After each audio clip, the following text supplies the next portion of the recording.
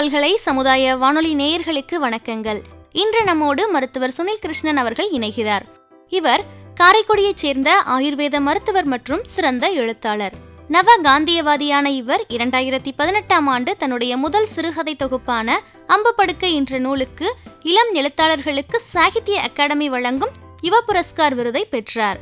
மேலும் இவரின் படைப்புகள் அம்பு படுக்கை, விஷக்கிணறு இவரது சிறுகதை தொகுப்புகள், நீலகண்டம் என்ற நாவல், அன்புள்ள புல்புல் என்ற தலைப்பில் காந்திய கட்டுரைகள், இந்து ஞானம் ஒரு எளிய அறிமுகம், சுதந்திரமும் சமூக நீதியும், காந்தி எல்லைகளுக்கு அப்பால் போன்ற மொழியாக்க நூல்களையும் வெளியிட்டுள்ளார்.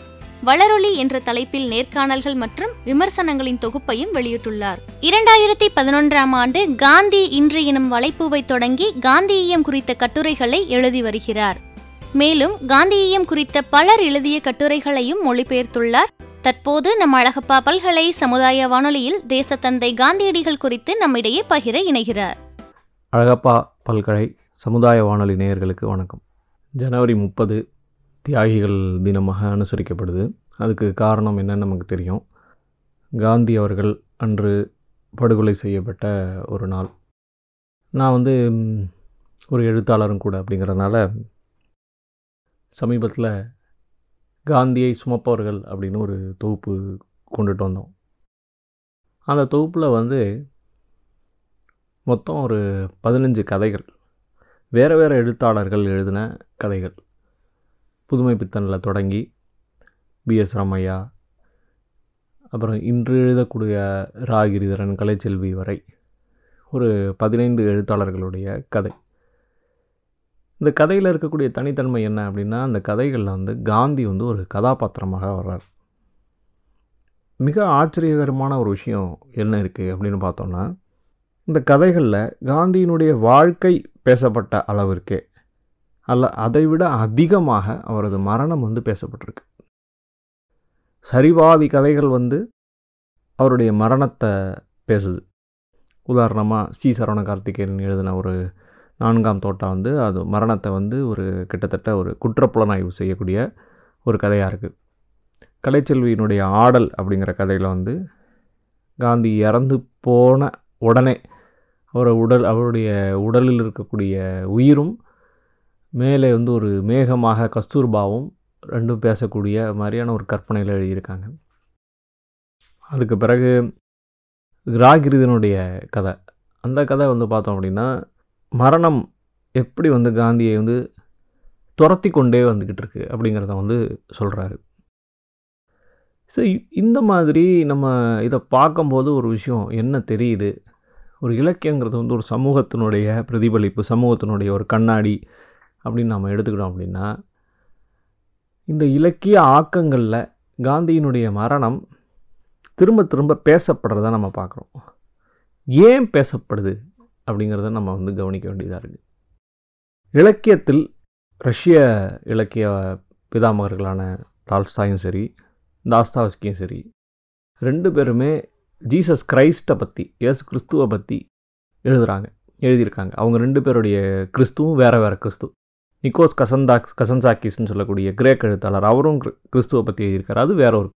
இன்று எழுதக்கூடிய ஜெயமோகன், பால் சக்கரியா மலையாள எழுத்தாளர், இவங்க எல்லாருமே கிறிஸ்துவை எழுதிக்கிட்டே இருக்காங்க. இந்த கிறிஸ்துவானவர் எப்படிப்பட்டவர் அப்படின்னு பார்த்தோம்னா, நிறுவனமயமாக்கப்பட்டதுக்கு, அந்த நிறுவனத்திலிருந்து வெளியேறிய ஒரு அந்தரங்கமான ஒரு ஆன்ம தேடல் கொண்ட ஒருத்தருக்கு அவங்களுடைய ஒரு கிறிஸ்துவாக இவங்க இருக்கிறாங்க. அப்போ ஒரு அமைப்பிலிருந்து ஒரு ஆளுமையை விடுவிப்பது அப்படிங்கிறது தான் இலக்கியத்தினுடைய ஒரு பணியாக இருக்க முடியும். இந்த பெரிய இலக்கியவாதிகள் பெரிய ஆளுமைகளை பற்றி எழுதும்போது அமைப்பிலிருந்து அவங்க விடுவிக்கிறாங்க.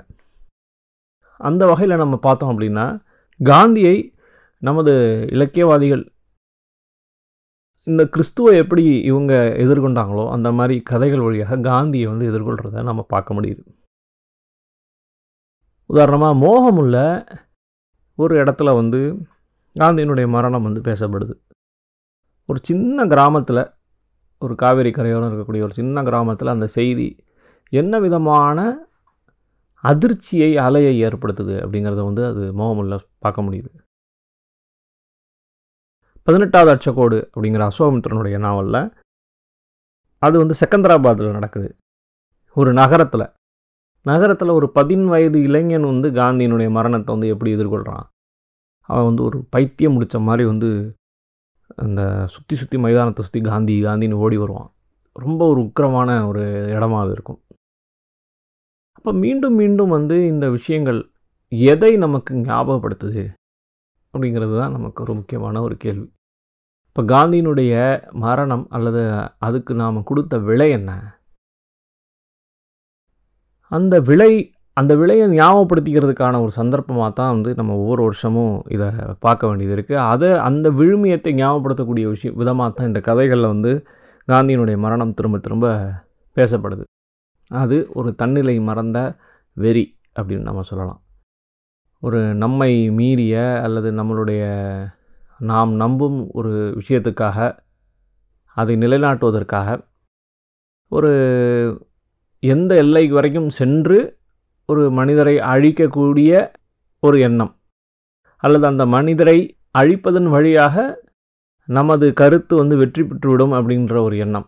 யோசித்து பார்த்தா காந்தி வந்து அவருடைய மரணத்தின் மூலமாக வாழ்வை விட பிரம்மாண்டமாக உருமாறிக்கிட்டு இருக்கிறத தான் நம்ம வந்து இன்றைக்கி பார்க்க முடியுது.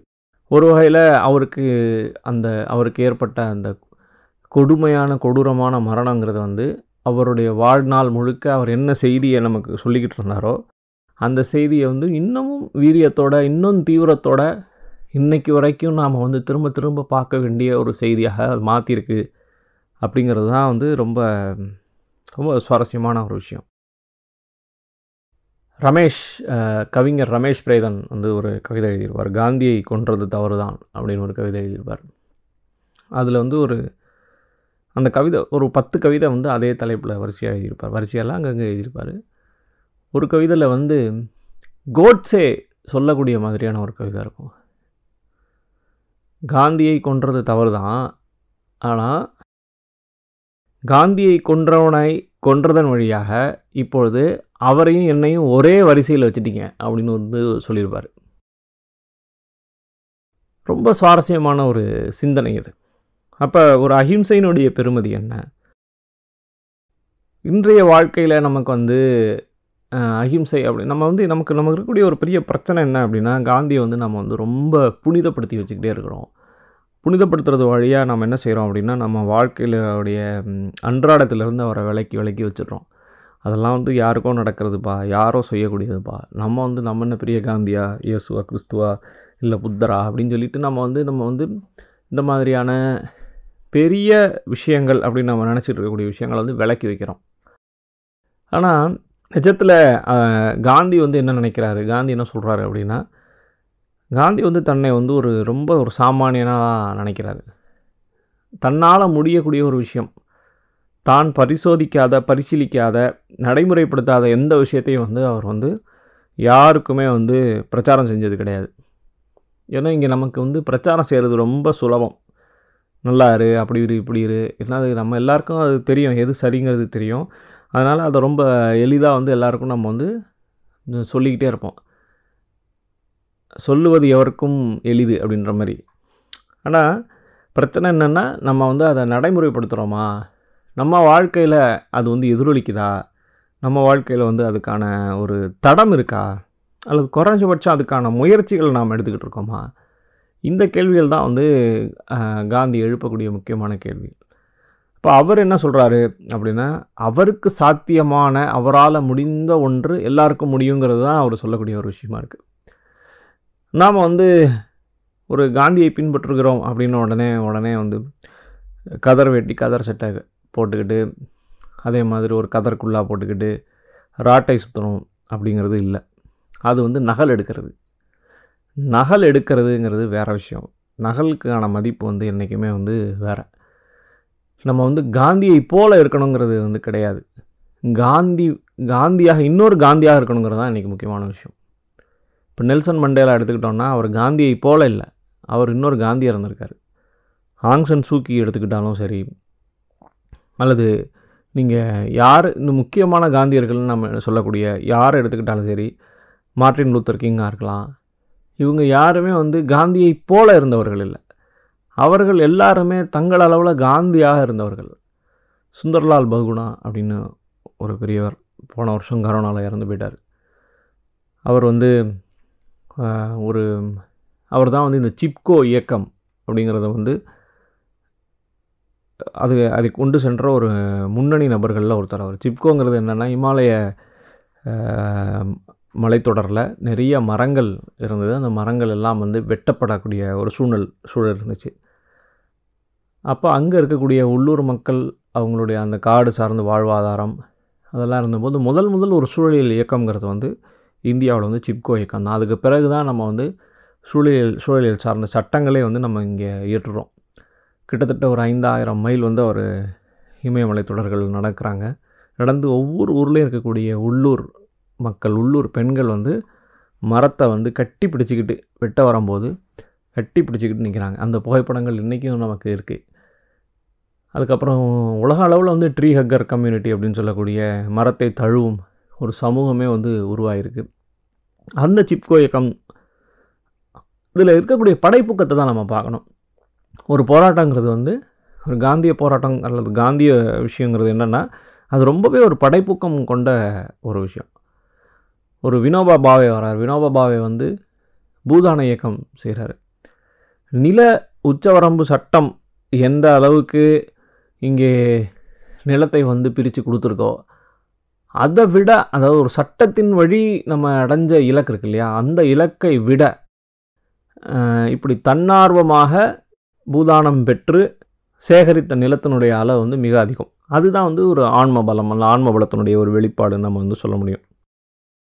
இப்படி ஜேசி குமரப்பாவை பற்றி இன்றைக்கி நாம் பேசுகிறோம். ஜேசி குமரப்பா ஒரு தமிழர். அபாரமான பொருளாதார சிந்தனைகளை வந்து அவர் முன் வச்சுக்கிட்டு இருக்கார்.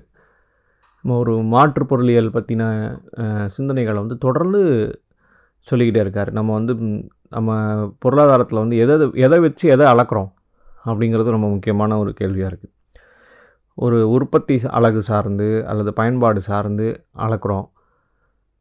ஆனால் நமக்கு வந்து மகிழ்ச்சி அப்படின்னு ஒரு அளவுகோல் இருக்குது, ஹாப்பினஸ் இண்டெக்ஸ்னு நம்ம சொல்கிறோம். அப்போ வந்து ஒரு பொருள் வைத்திருக்கக்கூடியதை வச்சு நம்ம பொருளாதார அல்லது நம்மளுடைய வசதியை வந்து நம்ம வந்து அளக்கிறோம். ஆனால் அதுக்கு மாற்று சிந்தனைகளை வந்து நம்ம ஒரு பௌத்தத்திலிருந்து இந்திய மரபுகளிலிருந்து எடுத்து அந்த வகையில் வந்து ஜேசி குமரப்பா ஒரு மிக முக்கியமான ஒரு காந்தியராக இருக்கார். இப்படியான பலர் காந்தியை உட்சரித்து கொண்டு தங்களுடைய அளவில் அதை வந்து களத்தில் நடைமுறைப்படுத்தி நிறைய மாற்றங்களை வந்து ஏற்படுத்தியிருக்கிறாங்க. இதுதான் வந்து காந்தியினுடைய ஒரு மிக முக்கியமான ஒரு செய்தி. காந்தியை போன்றவர்களை உருவாக்குவதல்ல, காந்திகளை உருவாக்குவது. அசலான ஒரு சிந்தனை, அசலான ஒரு படைப்போக்கத்துடன் கூடிய ஒரு விஷயங்களை வந்து நம்மளுடைய வாழ்க்கையில் செய்ய முடிஞ்சால் நாம் வந்து ஒரு காந்தியர்னு நம்மளை வந்து சொல்லிக்கலாம். அப்படிங்கிறது தான் இந்த நாளுக்கான ஒரு செய்தியாக சொல்ல விரும்புகிறேன். நன்றி. நேயர்கள் தொடர்ந்து இணைந்திருப்பது அழகப்பா பல்கலை சமுதாய வானொலி. இது காரைக்குடியின் முதல் வானொலி. இன்று நம்மோடு அழகப்பா பல்கலை சமுதாய வானொலியில் தேசத்தந்தை காந்தியடிகள் குறித்து ஆயுர்வேத மருத்துவர், எழுத்தாளர், நவ காந்தியவாதி என்றெல்லாம் போற்றப்படக்கூடிய சுனில் கிருஷ்ணன் அவர்கள் பேசிய உரையை கேட்டோம். இந்த நிகழ்ச்சியின் ஒளிப்பதிவை நம்ம அழகப்பா பல்கலை சமுதாய வானொலியில் மட்டும் இல்லாமல் அழகப்பா பல்கலைக்கழகத்தின் இன்டர்நெட் ரேடியோ, ஸ்பாட்டிஃபை, கூகுள் பாட்காஸ்டிலையுமே கேட்கலாம். இந்த நிகழ்ச்சி நேயர்களுக்கு ரொம்ப பிடிச்சிருந்துச்சுன்னா மறக்காம நம்ம அழகப்பா பல்கலை சமுதாய வானொலியின் மின்னஞ்சல் முகவரிக்கும் உங்களுடைய கருத்துக்களை அனுப்பலாம். நிகழ்ச்சியை கேட்டு ரசித்த நேயர்களுக்கு நன்றிகள்.